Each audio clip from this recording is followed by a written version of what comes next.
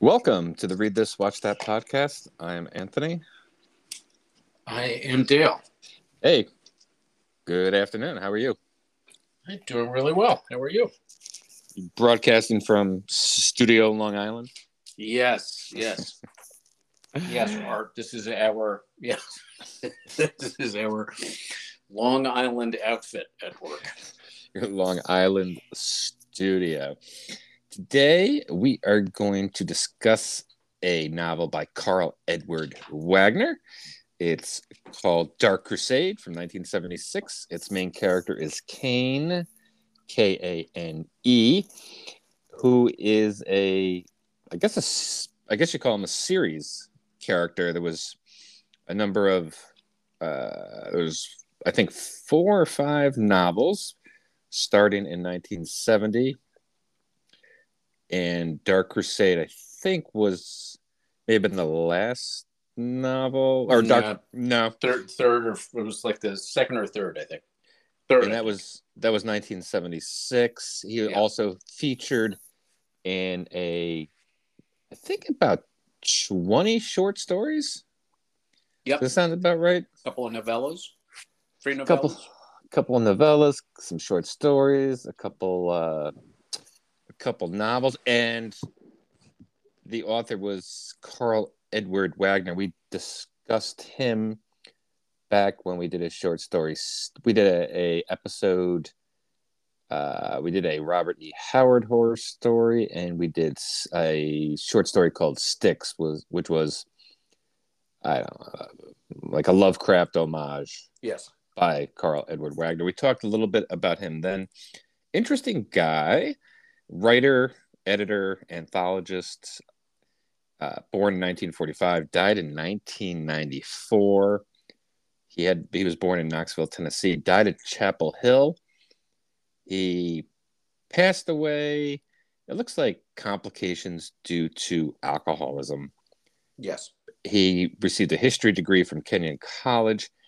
And I have never actually found, did he actually receive a medical degree, or did he drop out of Chapel Hill as he was pursuing psychiatry? It's kind of vague. The research I did was a little bit vague on whether he actually received a medical degree. He dropped out and he returned. But whether he completed his studies, I don't know. My first experience with him was Sticks, but I have no recollection at the time that I really didn't care about the author. It was a short story we were assigned in a high school class. Oh, really? Oh, wow. Yep. And so I read it, and, it really wasn't, it was one of a number of assignments, so I wasn't really paying attention to who it was. Right. As I look back on it, I actually thought it was Lovecraft himself. Oh, really? Yeah. When people talked about something was Lovecraft, and I was like, oh, yeah, Sticks. That was such a weird, spooky story. It ended up being an homage by this guy. He's also, and you can feel free to fill in the blanks as much as you want about the author himself, because I know you're much more familiar with his work than I am. He's one of these guys. There's musicians like this, and there's writers like this. He's kind of a writer's writer, even though he's not a household name. If you read interviews by, people like Stephen King, by, a lot of genre authors. Peter Straub. He's the guy that comes up. And even though he's not a household name, he appears to have been pretty well respected by writers in the field. I think he was respected as a writer, and he was also, I think, respected in terms of his activities as an editor. I think even a little bit of a publisher. He was one of the founders of Carcosa Press. I think between stints in medical school. He squeezed in founding a small press in between medical school. Yeah, but he also, he was as you mentioned, he edited multiple anthologies in different categories, including the year's best horror stories for like a 12-year stretch or something like that. But he was also one of those people who, and you and I have talked about this, particularly when we talk about Stephen King, who believed in the quality of genres as literature, and was someone who fought against the more dismissive nature of the establishment when it came to genre literature, and was one of the forces behind getting Robert E. Howard back into publication in full, right, in non-edited versions, and was outspoken in his support of the literary merits of the writer, the good writers in these genres. And I think that probably stood him well amongst his colleagues as well, because he was out there defending them. In fact, you can go onto YouTube and you can see a panel discussion that includes Peter Straub, Stephen King, Karl Edward Wagner, among others, from 1983, in which they are really defending the genre, right, against those sorts of attacks, and talking about the state of literature.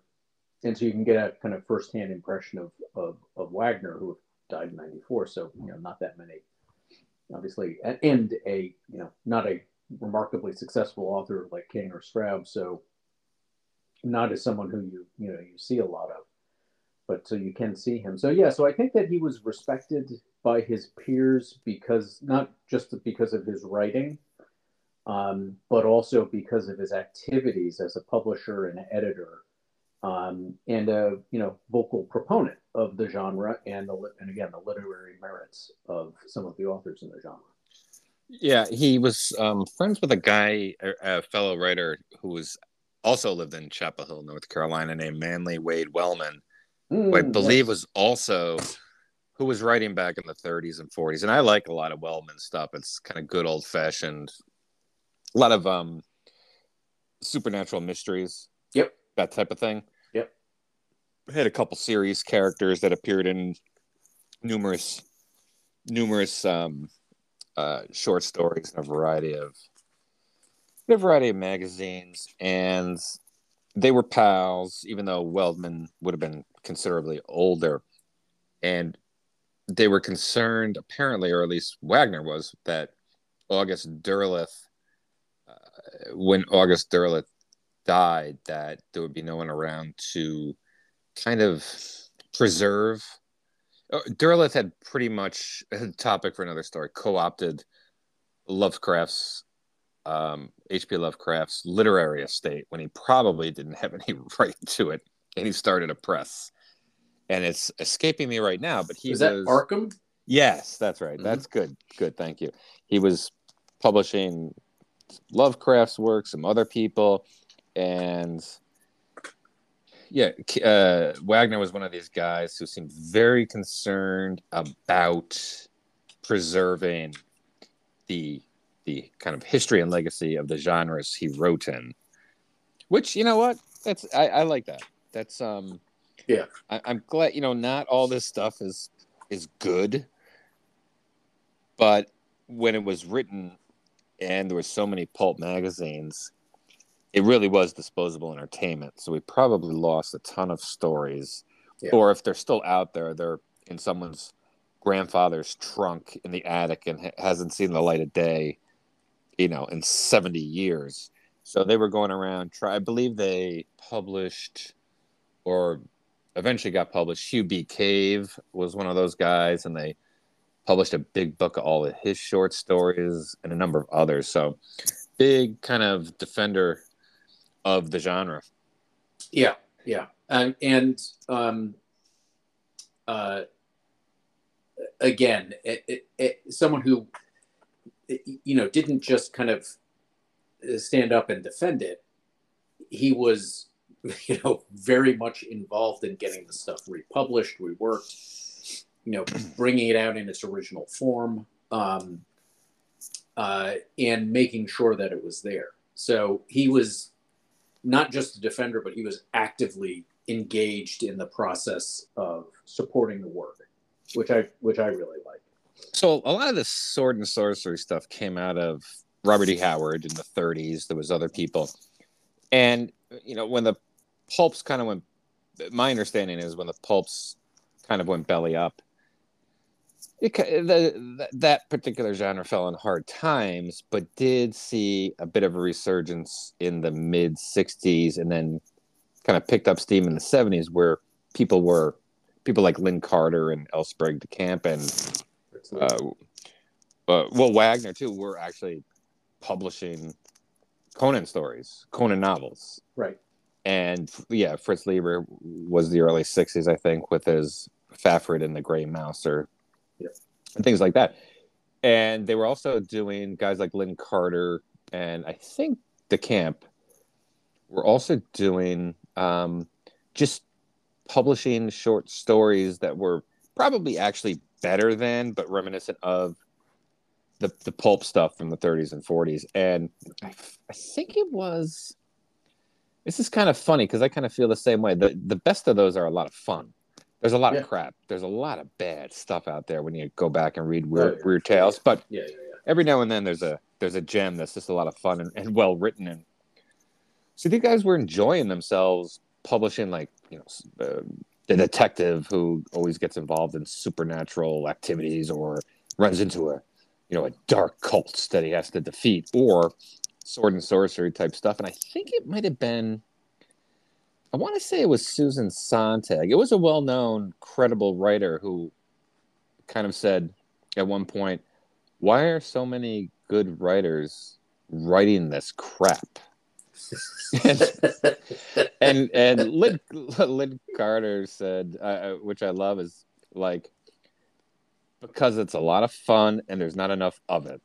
And they were kind of just having a good old time. But that brings us to, maybe we can discuss the genre after, because I don't think there's a lot to talk too much to talk about Dark Crusade. But since you know this stuff better than me, what can you tell me about this character Kane?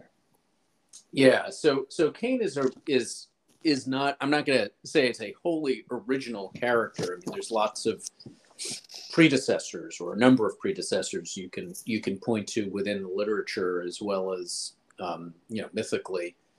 But Kane is an immortal. He's a human who has been cursed by some mad god to immortality, and it doesn't mean that he can't be killed. He can be killed, but if you don't kill him, he will survive his injuries and he will live forever. And the Kane stories that Wagner wrote all deal with Kane having lived some unknown amount of time, but clearly way longer than anybody else. And so by the time we really engage with Kane, he's kind of done everything and maybe achieved most of the things that you might say to yourself, oh, if I were immortal, I would like to do these things, right? He's kind of done all of that, but it has to be kept in mind that he's done it within this world that we engage with whenever we read a Wagner Kane novel. That is that kind of sword and sorcery world. So there are ancient gods and kingdoms, and mystics and magicians of various sorts, and sorcerers, right, whatever you want to call them, that exist, have existed, right, kind of come and gone. And the world he inhabits at any given point in time is somewhere within the millennia of existence that he has, and somewhere in these places. And so he contends sometimes with Lovecraft-esque events and critters, right, out there in the world, and in fact does so at a certain level in this novel. Um, but he is also completely and utterly, and it's done, I think, done very well, just completely amoral, if not a little bit immoral, right, by our standards, but is not someone who is necessarily simply cruel for the sake of being cruel, right? He kind of has his own agenda and his own goals, and that's that. But he doesn't kill indiscriminately. He engenders loyalty with the people who follow him, right? He is a person in the world, but he exists in this somewhat amoral sensibility, with respect to the people around him, and is caught up in the machinations of society, right? He is not completely removed from it. He is a human being, right? So he is in society and engages with society, and frequently in his stories, he's trying to, achieve vast amounts of power and wealth, and as he's doing in this story as well, and coming to, better or lesser ends. So, And the world he lives in is, I'm not going to say is as immoral as him, but it is filled with people competing and striving and trying to achieve wealth, power, whatever it happens to be. So one of the things that has always struck me about the Kane stories is that aspect of it, and Wagner doesn't shy away from the terrible things that can happen, and the unpleasant aspects of Kane's character that can come out from time to time. The one of the things that struck me was it was my understanding that Wagner hints, and you don't know whether it's kind of with a wink and a nod or not, hints that his father was Adam and his stepmother was Eve. Yeah. Which kind of cracks me up, which means his mother would have been Lilith, who in some apocrypha Jewish mythology was the first wife of Adam. She was banished because she wouldn't follow his orders and be subordinate to him, which is great.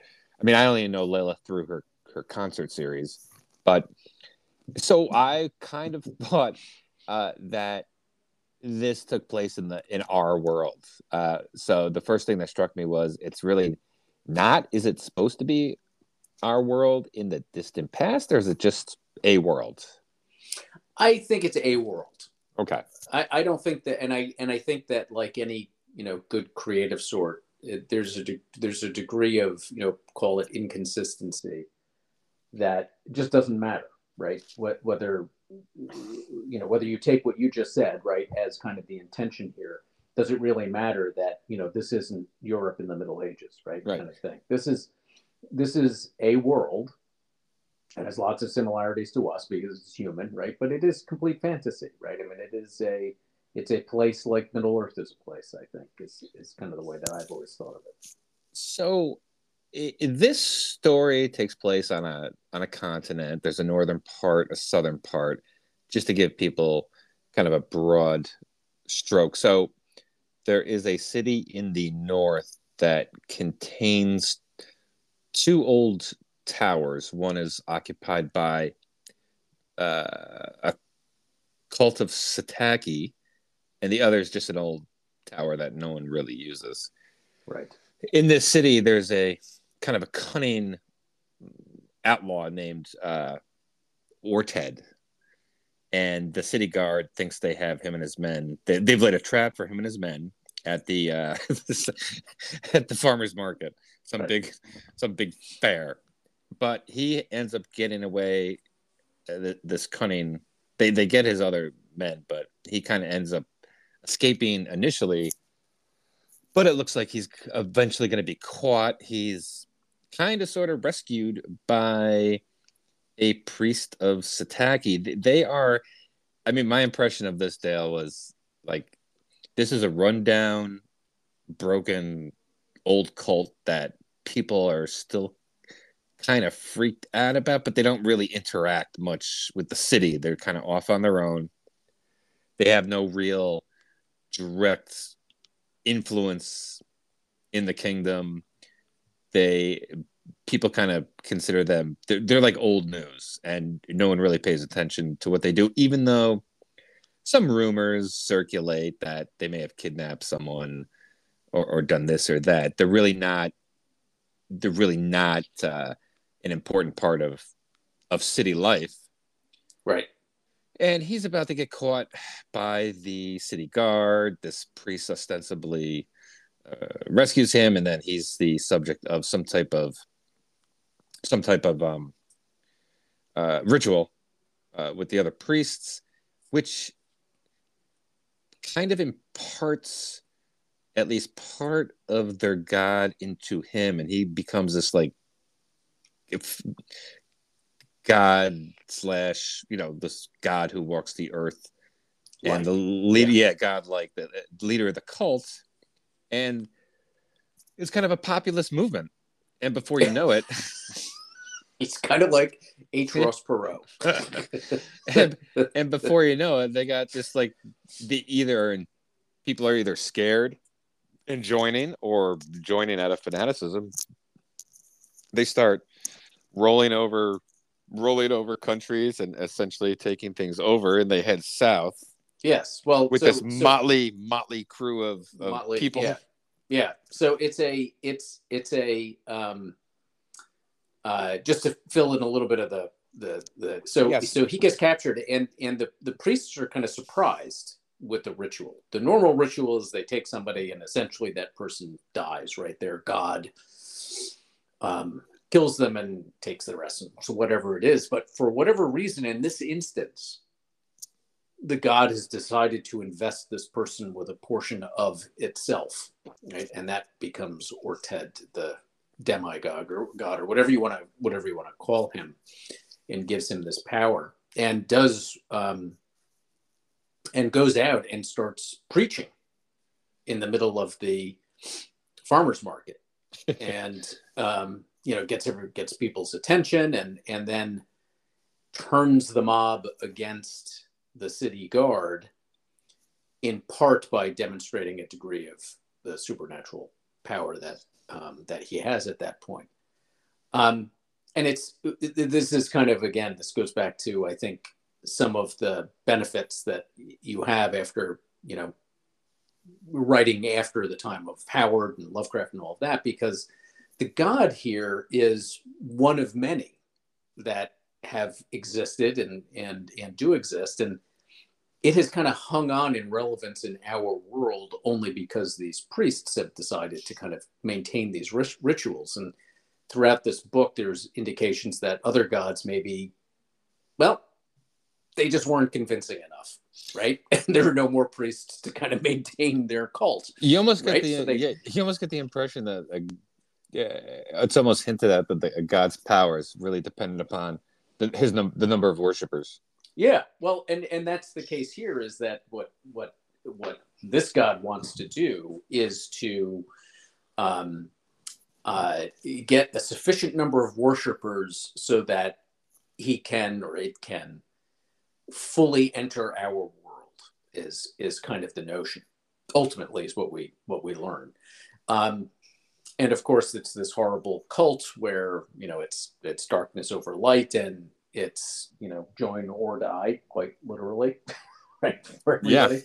No, it's got a lot of elements of, say, early Islam or Middle Age Christianity, where it's a crusade. Yeah, it's going to be. Yeah. They'll steamroll you, join or die.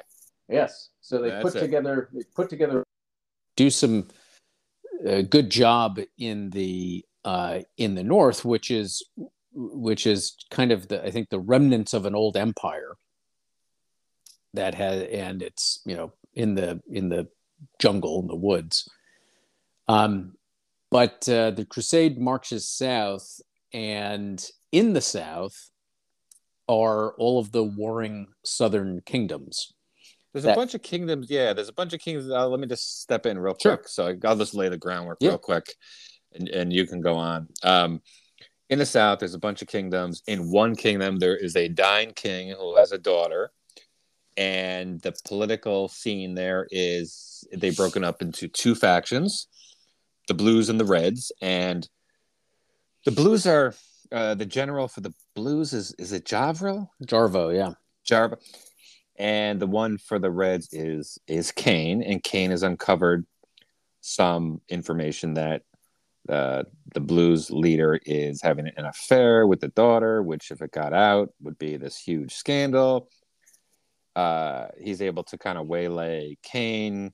Kane and a few of his men escape, and so that's the situation down there. Is Kane is kind of like the victim of a political factionalism. Yes. And him and some of his loyal men, like cavalry type people, are able to escape. Is it Javro? Jarvo, I thought. Jarvo. He's ascendant. The Blues have won, and Kane escapes. Meanwhile, kind of the convergence of the Dark Crusade is heading south, and there is a battle between the Dark Crusade and Jarvel's army, and it is a slaughter because the Dark Crusade is just made up of average people. There's no discipline. There's no experience, but most importantly, they have no cavalry. Right. And our pal Kane decides he's going to cut a deal and essentially kind of be a general in the Dark Crusade and build up a cavalry and kind of instill some discipline and some training to make this army, and in particular the horse, lethal weapons, which he achieves. And it's the Southern Kingdoms. It's interesting. I mean, it's the Southern Kingdoms are kind of like feudal Europe in a sense. They're constantly fighting each other, and they've built up this tradition, this military tradition that's very strong, and they're very effective. And so even though it may be one kingdom, one of these small kingdoms, they're able to defeat through discipline, well-trained, well-equipped military to win. But they can't unite though, because there's too many old rivalries and bitterness. Right. But our guys, Jarvo, does the job. Now, a couple of things that have happened in the meantime. We do meet another character. I've forgotten her name. Is a woman, is a part of a it's like Inril or Iril.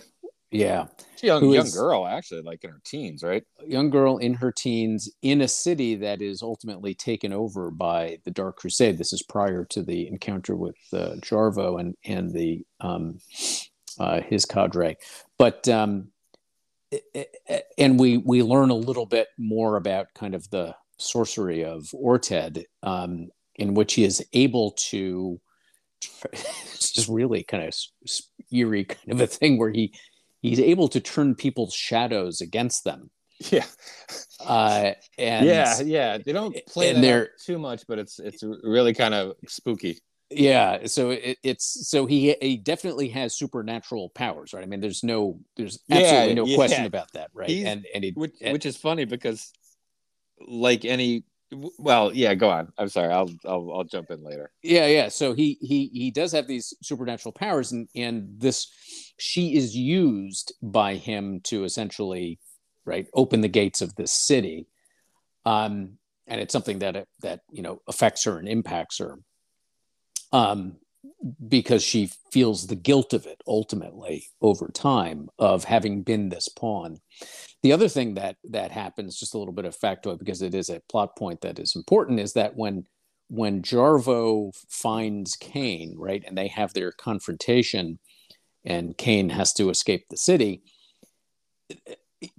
the Jarvo is severely disfigured.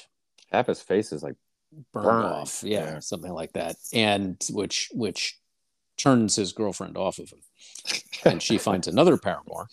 But one of the other things too, I just wanted to note in this is that, and this happens again in other parts of the story as well. But when Kane flees, he flees because he thinks that Jarvo has captured his spy, and that Jarvo will now know everything that Kane knows.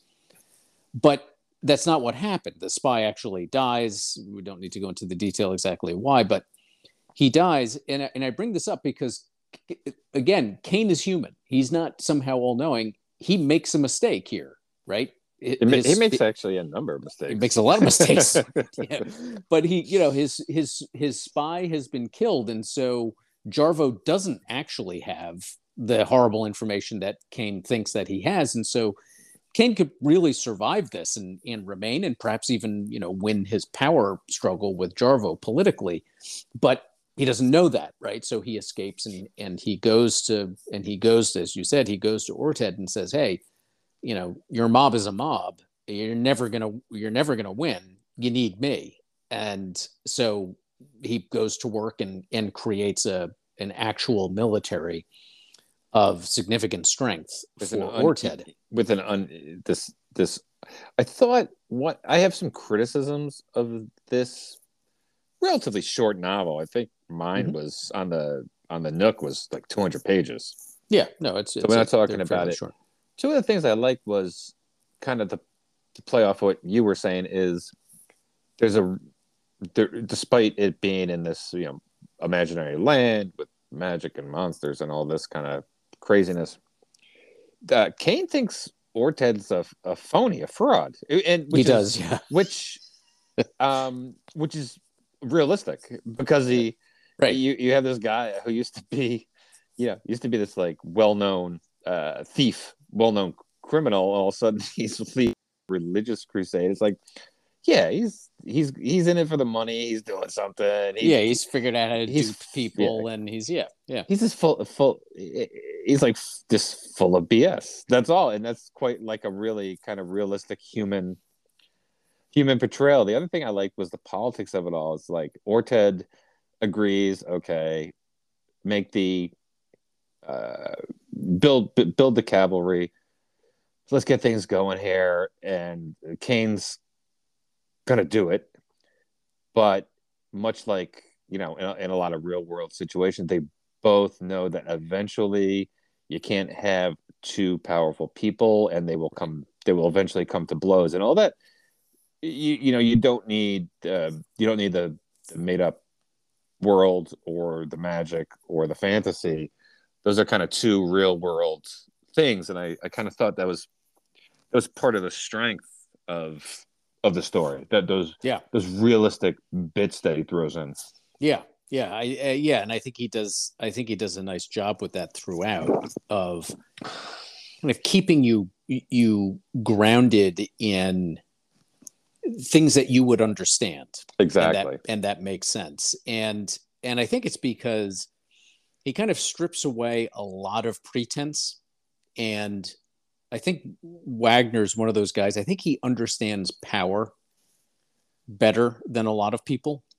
He understands how power is attained and how it is utilized and, marshaled in a variety of settings. And so while there is a certain degree of, oh, well, you're the king, so I'm going to defer to you, it isn't always just assumed. It's not always, it's not always maintained, right? People betray people. And there's a degree of kind of, I was thinking about it actually as I was reading this the last time, of the kind of startling political realism that people got from Game of Thrones, right? When you read or watched it, it's inherent in the Kane novels, right? Now, these are not the equivalent. These are not as well-developed worlds as characters as Karl, as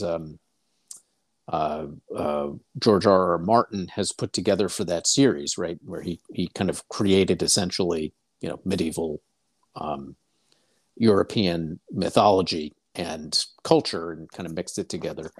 Wagner's not doing that. He's doing sword and sorcery. So it's not as complex. It's not as, fully fleshed out as that, but it is this kind of recognition of how power is actually utilized. And I will say that is something that you see in all the other Kane novels as well, and stories. It's that similar sort of respect, call it, for power. Well, now that you brought it up, this is as good a time as any, because It's just, the story from here on in is pretty basic. Mm-hmm. And we can finish discussing it. Have you read a good portion of like the Kane short stories and the novels? I've read all of the novels, including the 3 novellas in Death Angel's Shadow. Is there And I've read some of the short stories, but I wouldn't be able to tell you the number. just with the novels and the novellas, is there a rhyme or reason and an overarching uh, kind of storyline, For or does Kane? it just No, no, okay, no, okay.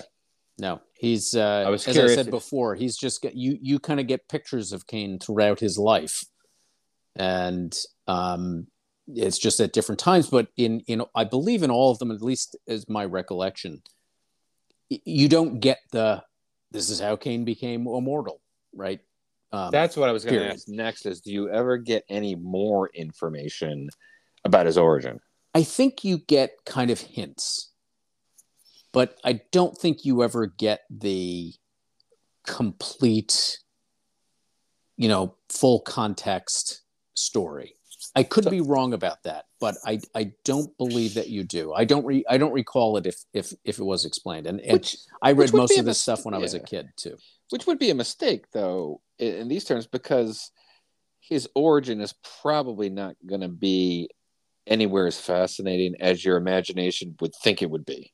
So Right. you might as well just dangle it out there as a bit of a tease, And right? it also helps because people do in his stories, we got a little bit of this in this one. In other of his novels, there's a little bit more of it, where people begin to understand who Kane actually is. I mean, he's not, and to be clear, he's not famous, right, in this world. He's just a guy. He kind of shows up, he does his thing, and goes away. And so it's not like there's this mythology of Kane, of this immortal person lurking the earth. Um, it, it, but people do get to know him, and he does reveal bits of himself to people at times, as he does in this book a little bit. And in those moments, you get a little, you get little kind of hints of that background and that origin, which I always liked.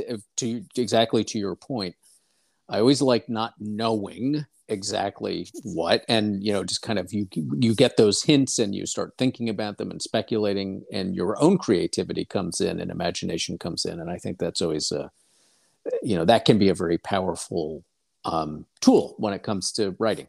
There's a section of Dance Macabre, a nonfiction book written by Stephen King about, I think at the time it's pretty much the history of horror in all mediums up until the date it was published, which was 1980. And he's got this really funny section about, what, Not how, showing the monster.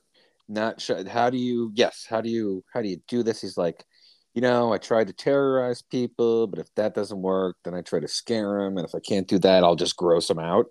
Yeah. And he has this, he's like, I'm not proud. I'll go for the gross out. But he says the problem with not revealing the monster is a lot of readers feel let down. Like, I just read 350 pages and it's all this ambiguity, and I feel empty inside now. Right. And this is the problem with revealing the monster is they throw open. He says something like, you throw open the closet door and it's a bug 5 feet tall. You breathe a sigh of relief, saying, "Oh, it's only 5 feet tall. I thought it was 20 feet tall."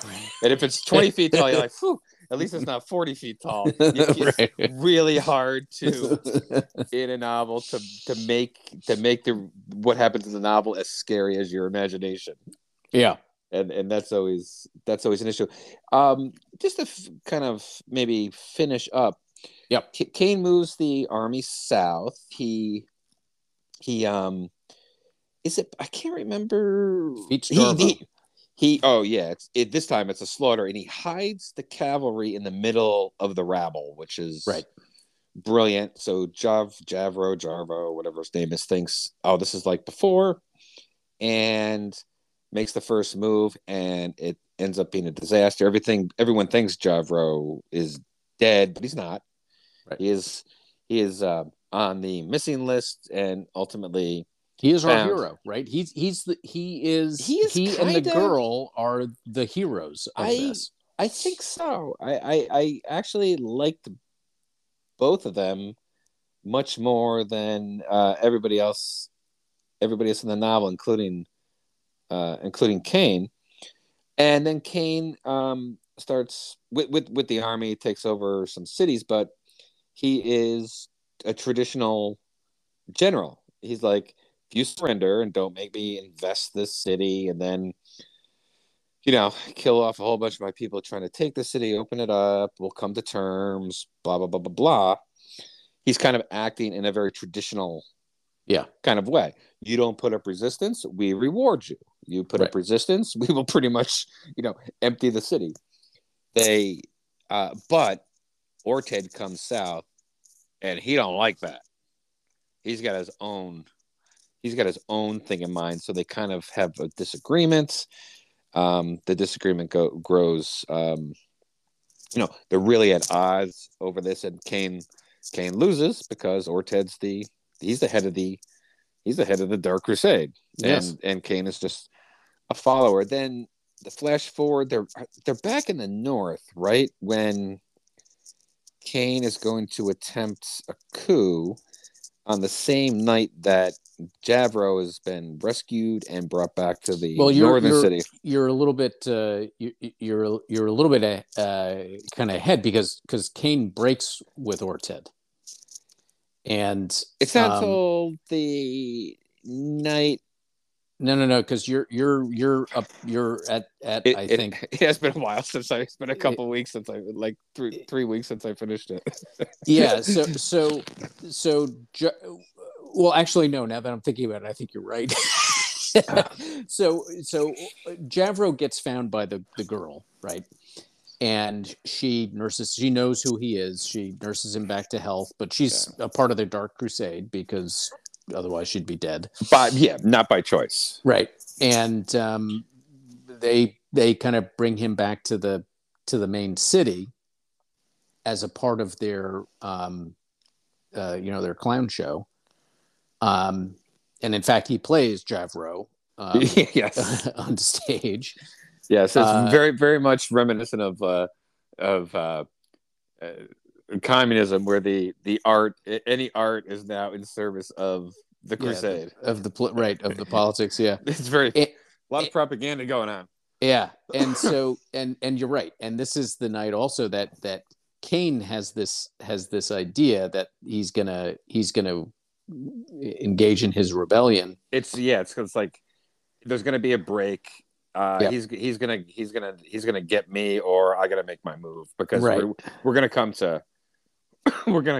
to blows either way. So I'll move first. Right. So it all gets screwed up because Javro thinks he's going to win back the heart of the princess who has become Orted's concubine, and instead she says to herself, "What the hell? I'm the concubine of the most powerful person in the world. Why would I go back to this, disfigured schmo from down south?" And so her reporting to Orted on Javro kind of interrupts what Kane's palace coup was intended to do, and it all gets screwed up. Kane rides away with his core group of guys, and Javro is able to escape as well, because Kane's palace coup is going on, and so in the confusion he gets away. It's a madhouse. It is, yes, exactly. So Kane goes off and builds an army, and Javro goes off and starts to unite the southern kingdoms, which become powerful. And Kane kind of says, I get it. Somewhere along the way, Kane finds the girl. I can't remember exactly. I think he seeks her out, I think, because he's heard, I think, of her involvement. And they since Javro is part of an acting troupe. Orted believes that, the whole acting troupe is probably, against the state. Yes. They're not with him, so they're against them. So in the chaos, he sends a troop, a bunch of men to where the acting troupe is, and he's just going to slaughter them. She is pinned up like in a crucifixion type way, but I think she's rescued by Kane on his way out of the city. Yes, because I think he's heard of her involvement in the fall of that city. And so he wants to gather he doesn't save her because he wants to save her. He saves her because she's got information he thinks he can use. Piece of the puzzle. Yeah. Well, so,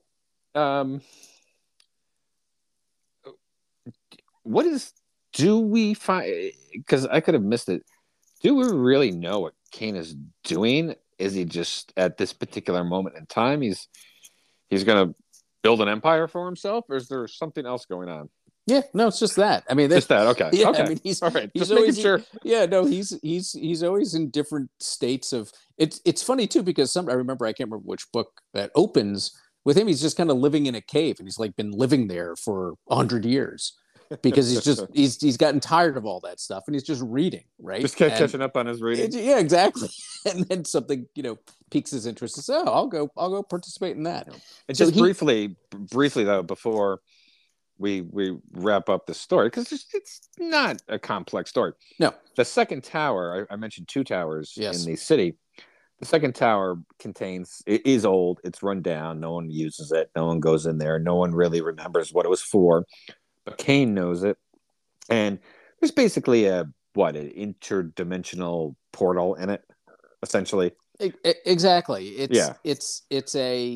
It goes back to what we were talking about before in terms of what Orted's god is.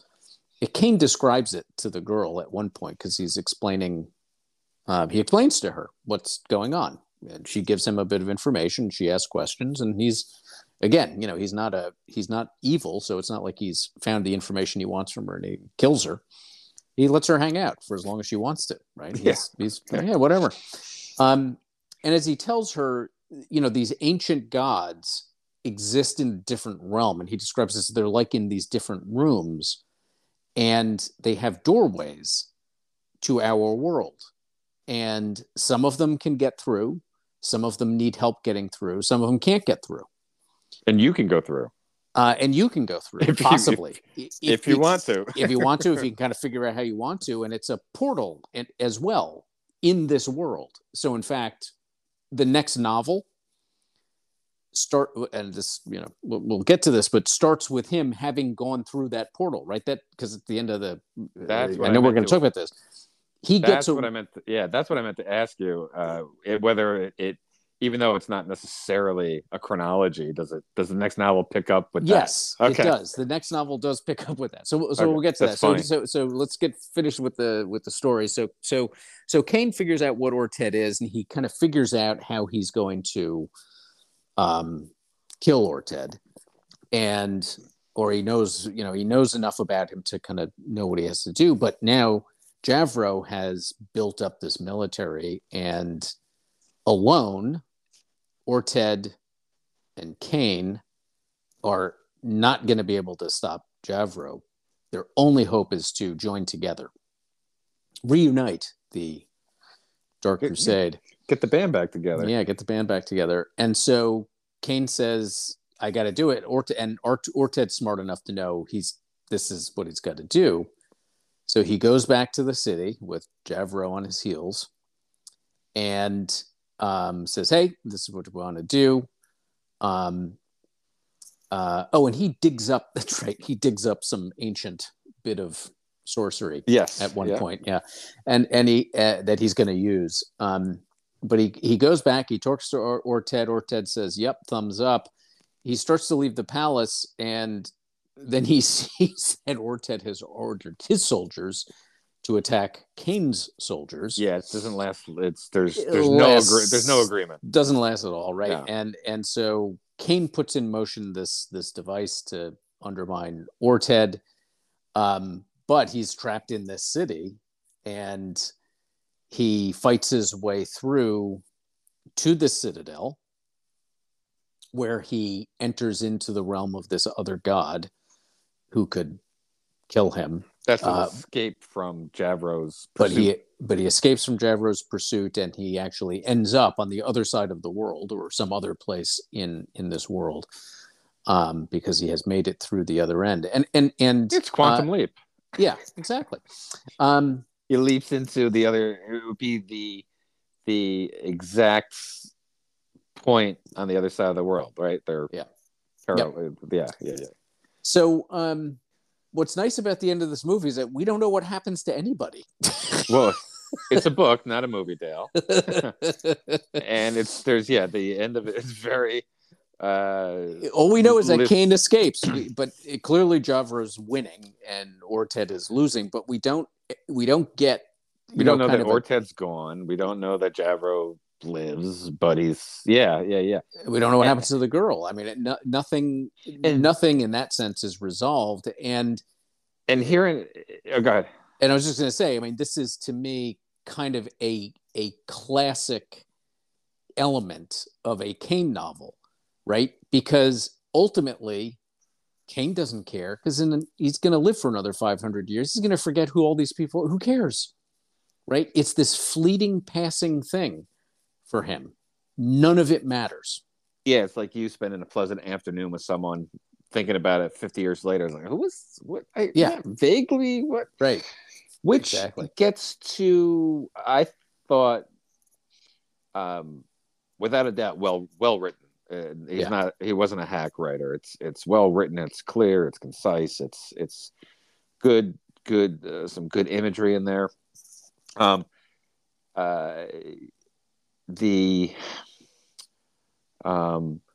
thought the depiction of religious fanaticism was good because it was scary. Yes. And I thought he depicted, I won't discuss it, but too much. Twice involuntarily, I've been in a large crowd, neither of which I was a part of. It was for my job, in both instances. And where it's the only two times that I got the real sense of, both were protests. I was trying to get to, I was over at the Capitol, right? Mm-hmm. Going to meet with a legislator about some legislation. And at the time there was this protest going on. It was, it was at the time where people were dying left and right of AIDS. Mm-hmm. Left and right. No one knew what to do. And there was a protest there about more money, and it was a large protest, and the protesters were angry. Yeah. And it was also pre 9/11. So the basic security at the Capitol is very loose. You could be on the second floor where the governor's office is, on the third floor. You could wander wherever you wanted almost, right? Yeah. And they were these protesters were all over the place, inside and out. And the troopers show up, and they're wearing latex gloves, which just sets the crowd off. Yeah. Which is like, I don't blame them. Yeah. No one knew what the hell was going on at the time, right? Yeah. But it was to make a long story shorten this up, is like, there was like an electrical charge in the air. If someone said the wrong thing, or did the slightly wrong thing, or said the slightly wrong thing, you could see violence erupting, and I couldn't wait to get out of there. Yeah. Because the crowd was such that, another feeling I hate is that you could do nothing. If all of them moved in one direction at the same time, you would just be caught up in it. Yeah. It was impossible. Never wanted to be in that situation again, and happened to be in that situation again one more time. But so I think the depiction of the volatility of that crowd and the mob mentality was really good. The criticism I have of this is kind of what, and I'm maybe missing the point, is This felt unsatisfying ultimately as a standalone novel. It felt like an episode of something larger, if you follow me. Yes, and I think that that's when I chose this novel. It had been a while since I'd read the Kane novels, and I think I might have chosen a different one. Maybe, and I can't remember which one I might have chosen, but there is a different one that I think it may have been Darkness Weaves. I'm not sure, where it's similar sort of a notion, right? Kane gets himself involved in this thing. It all, goes to hell in a handbasket, and he loses. But there's a little bit more about Kane's attitude toward it, which I think helps. Because a little bit more of the internalizing. Yeah, a little bit more of, how important or not, right, this stuff is to him, and what it is that's really motivating him. And I think this was the third or fourth Kane novel, so you should already know, right? If you've read the others, you have a little bit more of an understanding of Kane. And I'm saying that not to defend the novel, because it's a standalone, right? In my opinion, anything should be, it should hold its own, right? You shouldn't necessarily, unless it's specifically in a series. This is part one, right? Don't read part two without reading part one, right? Kind of stuff. That's not what this is.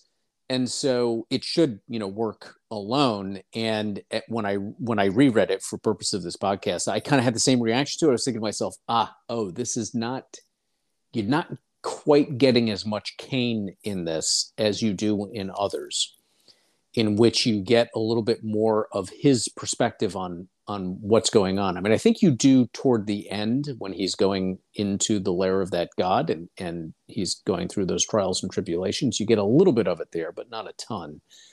And you get a little bit of it when he talks about things a bit. But in other of the Kane novels, you get that a little bit more. And you get his kind of, why am I doing this? Right? And some of it is, at times, boredom. He's got nothing else to do. Some of it is, I could carve out a kingdom here, and it would be cool to be king for a while, right? Kind of I haven't done that in a while, right? Kind of stuff. And sometimes it's madness, right? Sometimes it's just he's wants the chaos, and you don't get clarity here in that. And so I think that's a valid criticism of this book. But in the larger Kane universe, that sense of not really quite understanding, what's going on in terms of, what Kane is doing, I think it is explained a little bit more. And with that better context, I think this novel works a bit better, right? Because then you fill in those blanks with what you otherwise know. Yeah, and I think it's more the fact that where it lands in the overall picture, because it feels like this might be the Empire Strikes Back, and if I'd read the previous one and the follow up, it would be much more satisfying read. It's not the work itself. I think that's fair. That's absolutely fair. This is the Kane character is always cited as an example of excuse me, the sword and sorcery genre, which I'm not, I'm not an amateur expert on this genre by any stretch, but let me read you. But I think Kane hits a lot, if not all, of these marks.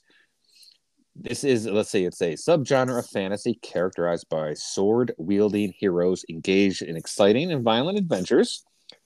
Elements of romance, magic, and the supernatural are also often present. Unlike works of high fantasy, the tales through dramatic focus on personal battles rather than world-endangering matters. Sword and sorcery commonly overlaps with heroic fantasy. So, to a large extent, I think this kind of fits that bill, except in this particular case, they were talking about um, it was more than a personal battle. There was some world endangering Yeah. endangering matters, but the character itself kind of fits a lot of that. Although you told me, which is that that Wagner didn't like the term, and I found something that said he thought Kane was a gothic hero slash villain, Mm. and it wasn't sword and sorcery. And I think that probably,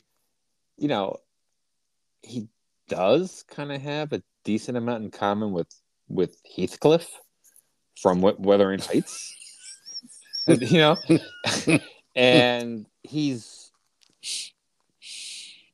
I mean, again, not being a historian, I think in terms of the United States, Robert E. Howard's Conan and Karl back in the Yeah. early 30s, if not, the real start of this is kind of like the benchmark. Yeah. And Kane's this more cunning, intelligent, intellectual, Yes. and civilized than Yes. Conan. So you don't have that kind of Kane. Here's how I would describe it. The reason and this is one of the reasons why I like the Kane stories that I've read, is that even though Conan does exist in a similar sort of a world, Kane's world is darker because it's a little bit more realistic and kind of the power play type stuff, right? And in my mind, right, the people behave in ways that I can my cynical side understands a whole lot better. And the kind of the mysticism and horror that goes along with Kane is a lot more Lovecraftian than you see, I think, in others. And there are those elements of horror that kind of, get kind of pulled into this. And it's true in other, it's a little bit more true in some of the other stories that the Kane novels that are there, where there is this intersection with some of those older, creatures and gods. And it's almost like he's bridging that cosmic horror with sword and sorcery. And I kind of like that a lot. And I also like the character of Kane, which you don't get as much in this novel. Again, I think this is a fair criticism you have. You don't get quite as much, but you do in others, in that world weariness of his, and the vast amounts of knowledge that he has and understanding of the world in which he exists. Those are really interesting characteristics that can come out really nicely. I mean, I think he really is a unique character.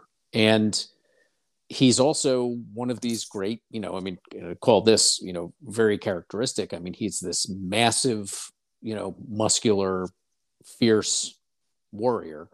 And if you get a chance, you should go and dig out the Franzetta original covers, the Frank Franzetta original covers of these books. I saw them on Amazon. The covers from the original novels back in the 70s. Yeah, they're great. I mean, and they kind of give you, and as a 12, 13-year-old kid, and you go into a bookstore and you see that stuff, it's kind of like, holy crap. Yeah. What the hell is this? And it kind of fits that, it really fits that bill, because it is horrific in a lot of ways. When you read, I don't know about you, but I mean, when I read a Conan story, it's kind of like fun and sometimes it's dramatic. But when you read a Kane story, you kind of get to the end of it. It's like, ugh, what a horrible world. It reminds me of and horror, some ways how people he's got the same problem that some people like to depict vampires with. I live so long, I'm immortal, so I get this tedium of life, and that can be depressing. Whereas Conan is just living life to the full. The difference is, I was taking a look at a Conan story. I forget the name of it, but it starts out with Conan is riding, galloping his horse through the city streets. He comes to a stop. He hops on a ship that's just about to leave, and he's making his escape. Mm-hmm. He's escaping, and the reason he's escaping is like the night or two before he was in a tavern, and an acquaintance of his was there as well, and like captain of the guard was hitting on this guy's girlfriend, and this guy got into a fight with a captain of the guard, killed him, and Conan's been hauled into court as a witness, and he's like explaining this, saying like they wanted me to. Conan thinks the guy did the right thing, and and they want me to turn on my friend who I think did the right thing, so they wouldn't let me leave court until I testified. So I cleaved the judge's head in two, fought my way out of the courtroom, and had to escape the city. And it's this anti-establishment. Yeah. Howard had a chip on his shoulder. It's this anti-establishment, even though Conan's supposed to be a barbarian. The barbarians are actually more honorable than civilization, which is just filled with kind of dirty, scheming politicians. Yeah.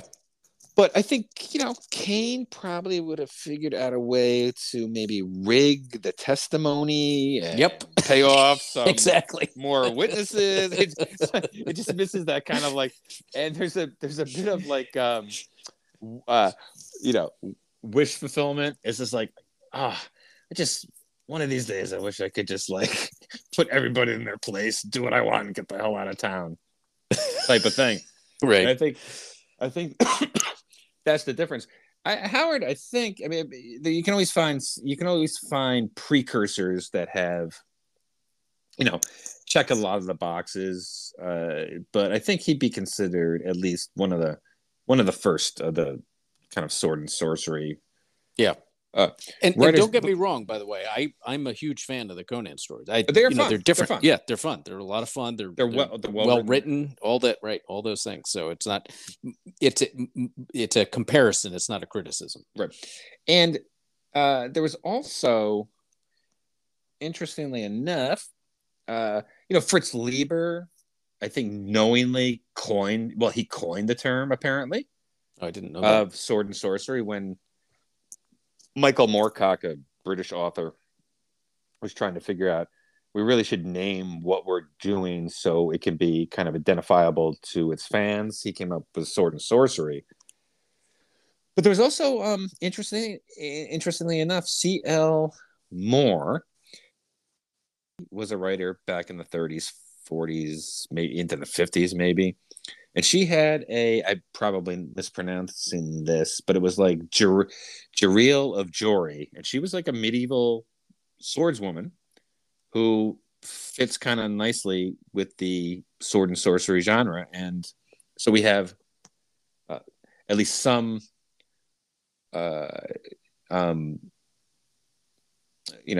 some of that beginning almost at its inception, at least in the pulps back in the 30s. You had female heroines in the sword and sorcery genre, and even though the movie's awful and puts her in the Conan the Barbarian world, Red Sonja was actually just a medieval, I think she was a swordswoman in medieval France that Robert Howard created.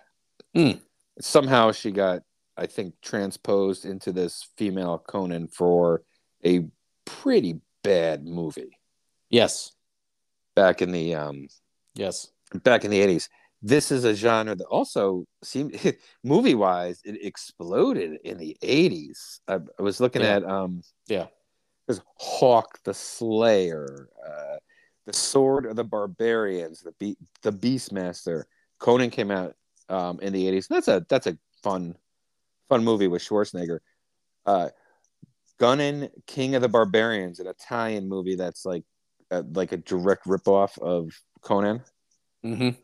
Sorceress, Conquest, Deathstalker, all this. Yeah, and none of them are really good because it requires a budget, and hardly any of them had budgets. Yeah, and most of them are terrible. Interesting tidbit. I think I'm gonna get some of this wrong, but just an interesting little tidbit here. I think Karl Edward Wagner was supposed to be the writer for the third Conan movie, which had to get shelved because Dino De Laurentiis lost so much money on David Lynch's Dune. That has the ring of truth to it. There's some truth in that. I'm not sure. I can't remember. I may be missing some of the details, but I thought I came across that a while ago and thought that was interesting. I'm looking at some of the movies. The Devil's Sword, 1984. The Warrior and the Sorceress, 84. Barbarian Queen, 1985. Nice. Like Star Chaser, The Legend of Orion, Wizards of the Lost Kingdom, Amazons, The Barbarians. It's tough. And I remember as a kid in the 80s, a lot of these would be on HBO or Cinemax. And they were, I don't know what they were thinking of, because they do require a budget, and they never had it except in the rarest of circumstances. They never had a budget. Well, that was back in the day when there was still a B movie industry, infrastructure where you could, where you and I could, raise $1 million and make a movie. I mean, I suppose you could still do it now, but I mean, back then, people were still doing that, and I guess people were making money. You'd get it released in 15 theaters, and you wouldn't have to pay your actors, anything but, scale. And, you raise $1 million, you make, 1.6, and everybody goes home happy.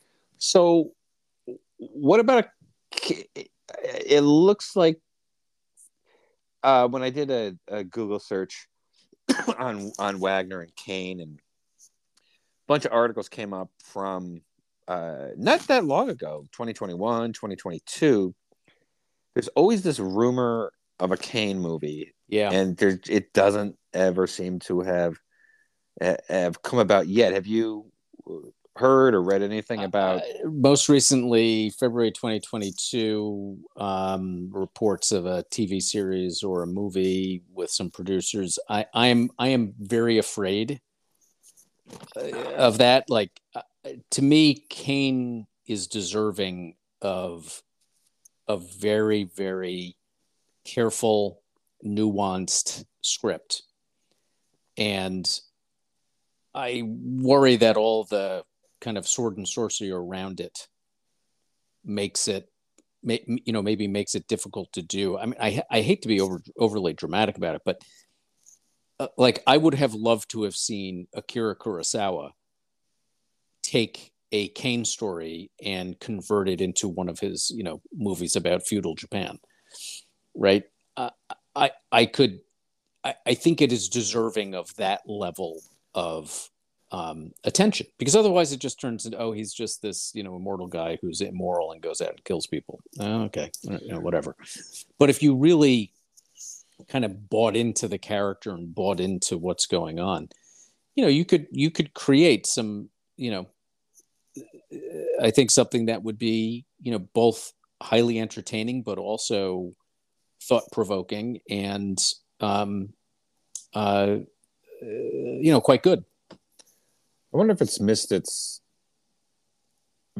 opportunity. There was a point in time where, I think if you came out with that, I don't think it had. I think if you came out with this, you just kind of threw away everything that you think of when it comes to Hollywood today, right? And you just said, okay, I'm going to make the right movie here. I think it wouldn't have, a huge following, at least initially, but I think it's one of those things that over the course of 5 years, people would say, holy crap, that was, if you did it right? We say, holy crap, that was really good. It'd be like The Thing, or the John Carpenter's The Thing, right? Which when it came out, everyone said, whatever. Amazingly, I heard this the other day on a podcast.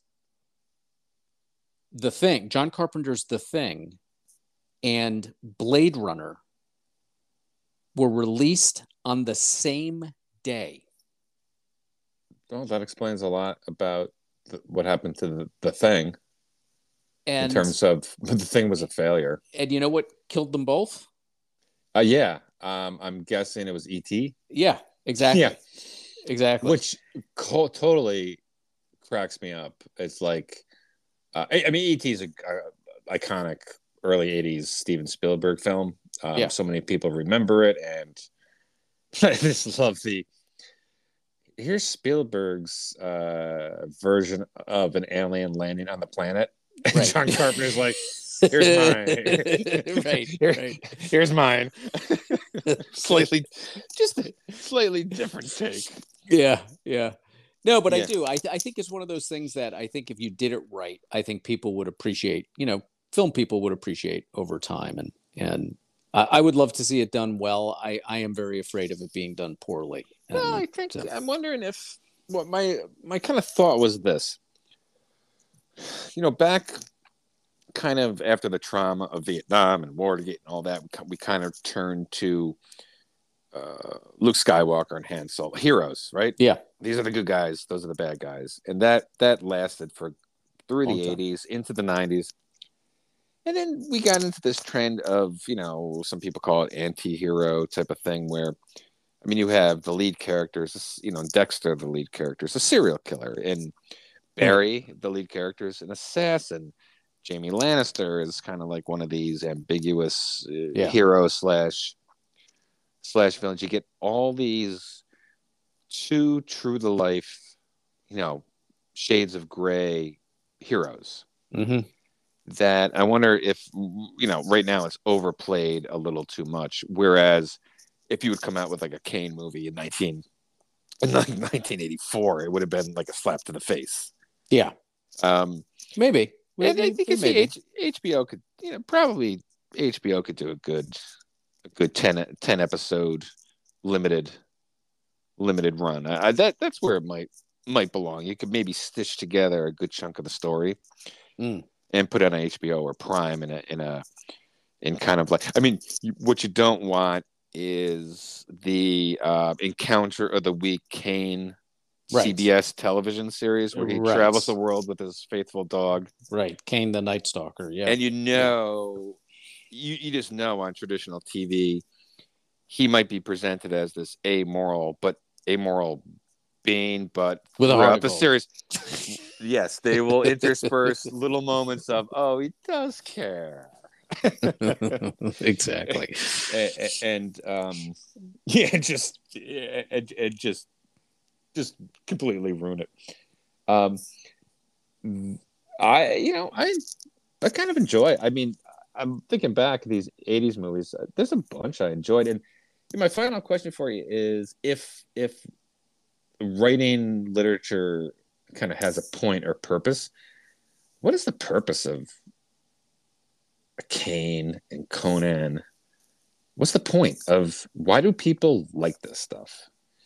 Well, I think, why there are two different questions, but linked. It's escapism. Yeah. Right. Clearly. Right. Like a lot of stuff is. It's just a different version of, put me in a different place where I'm not dealing with what I consider the mundane anxieties of my existence, right? And where I can have a fantasy where there's, answers are clear, right? Or things are less ambiguous, or I'm dealing with things that I can envision myself as being the hero, right? And I think with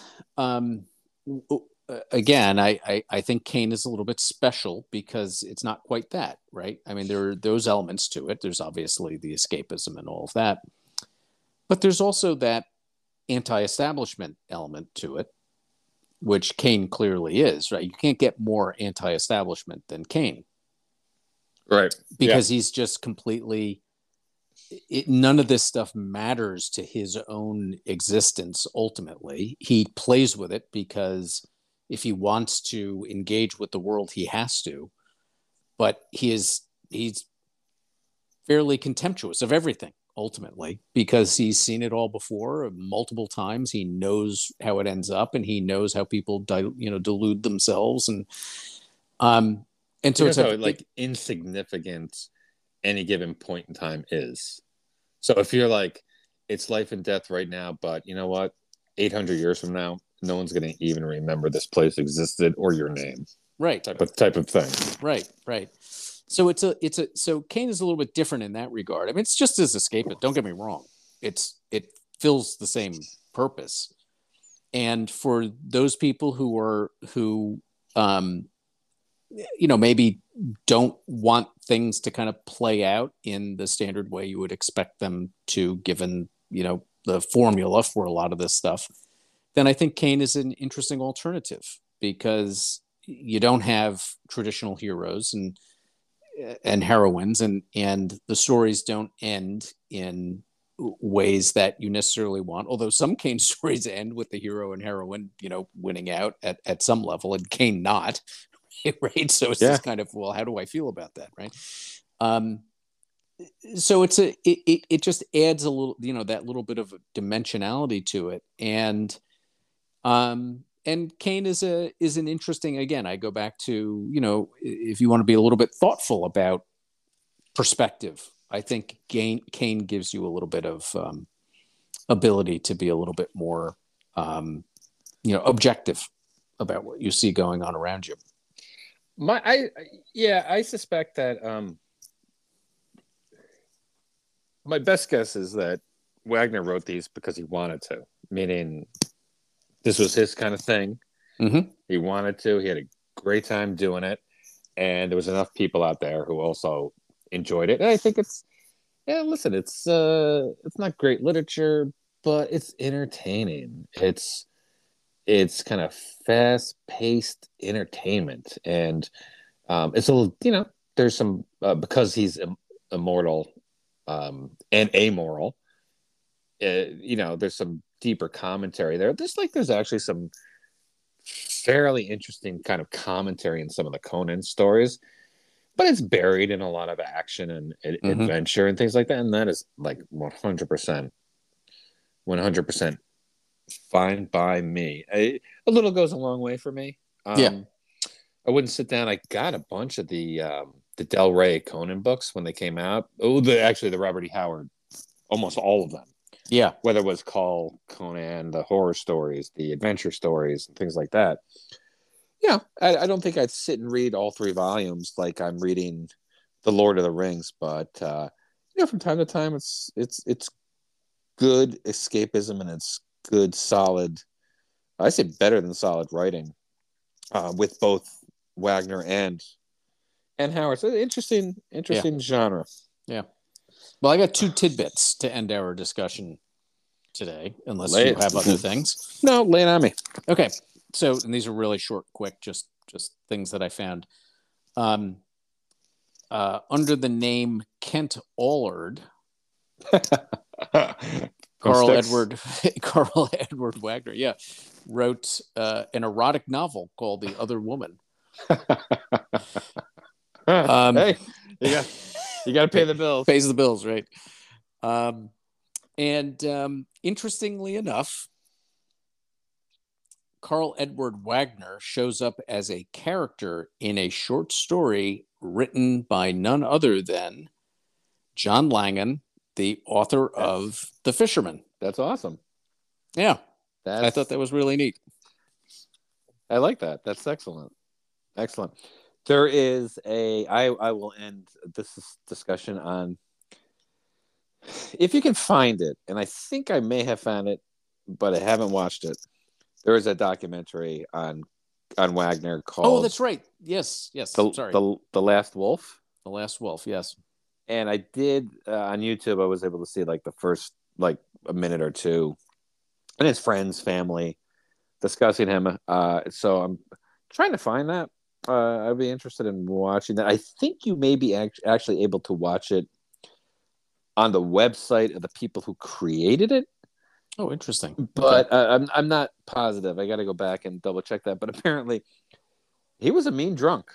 He was not a fun drunk, and he was drunk a lot.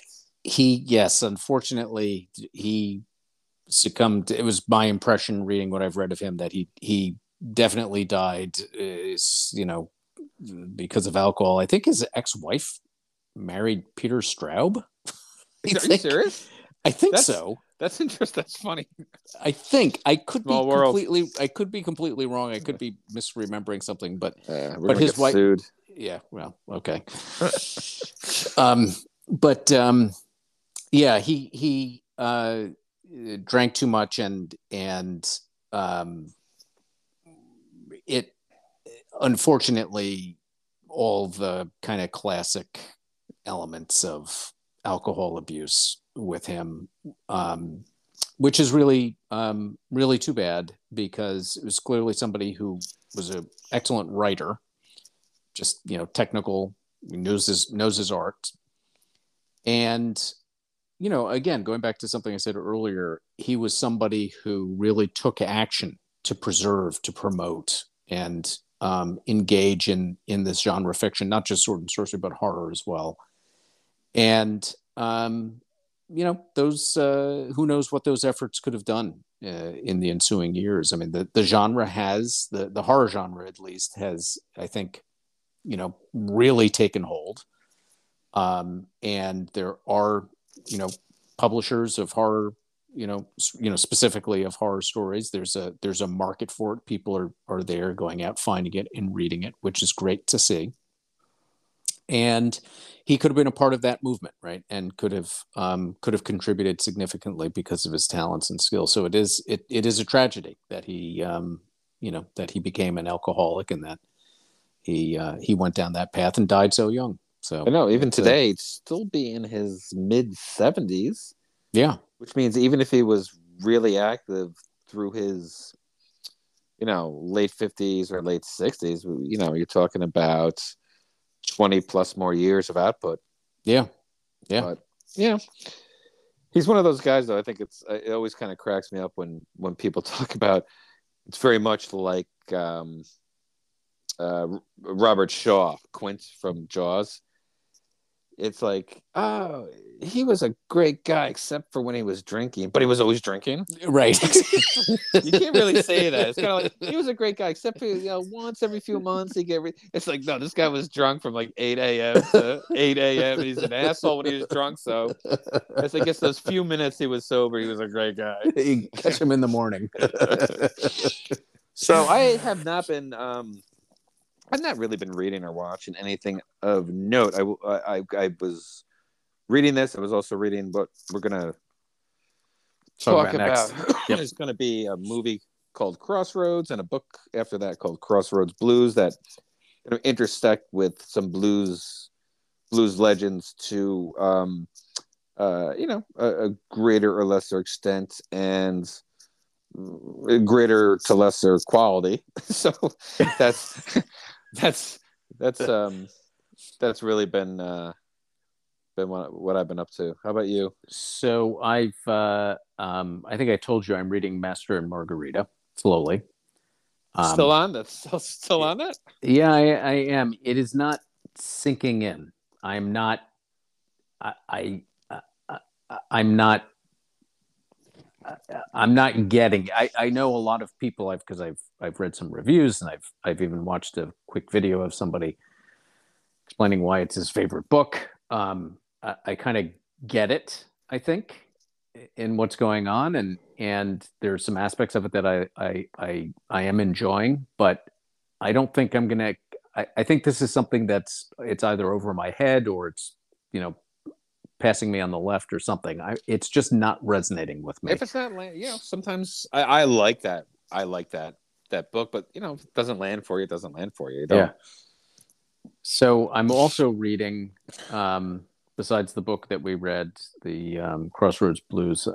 I've also been reading, and I'm almost done with, The General in His Labyrinth, which is Gabriel Garcia Marquez's book about the last days of the life of Simone Bolivar.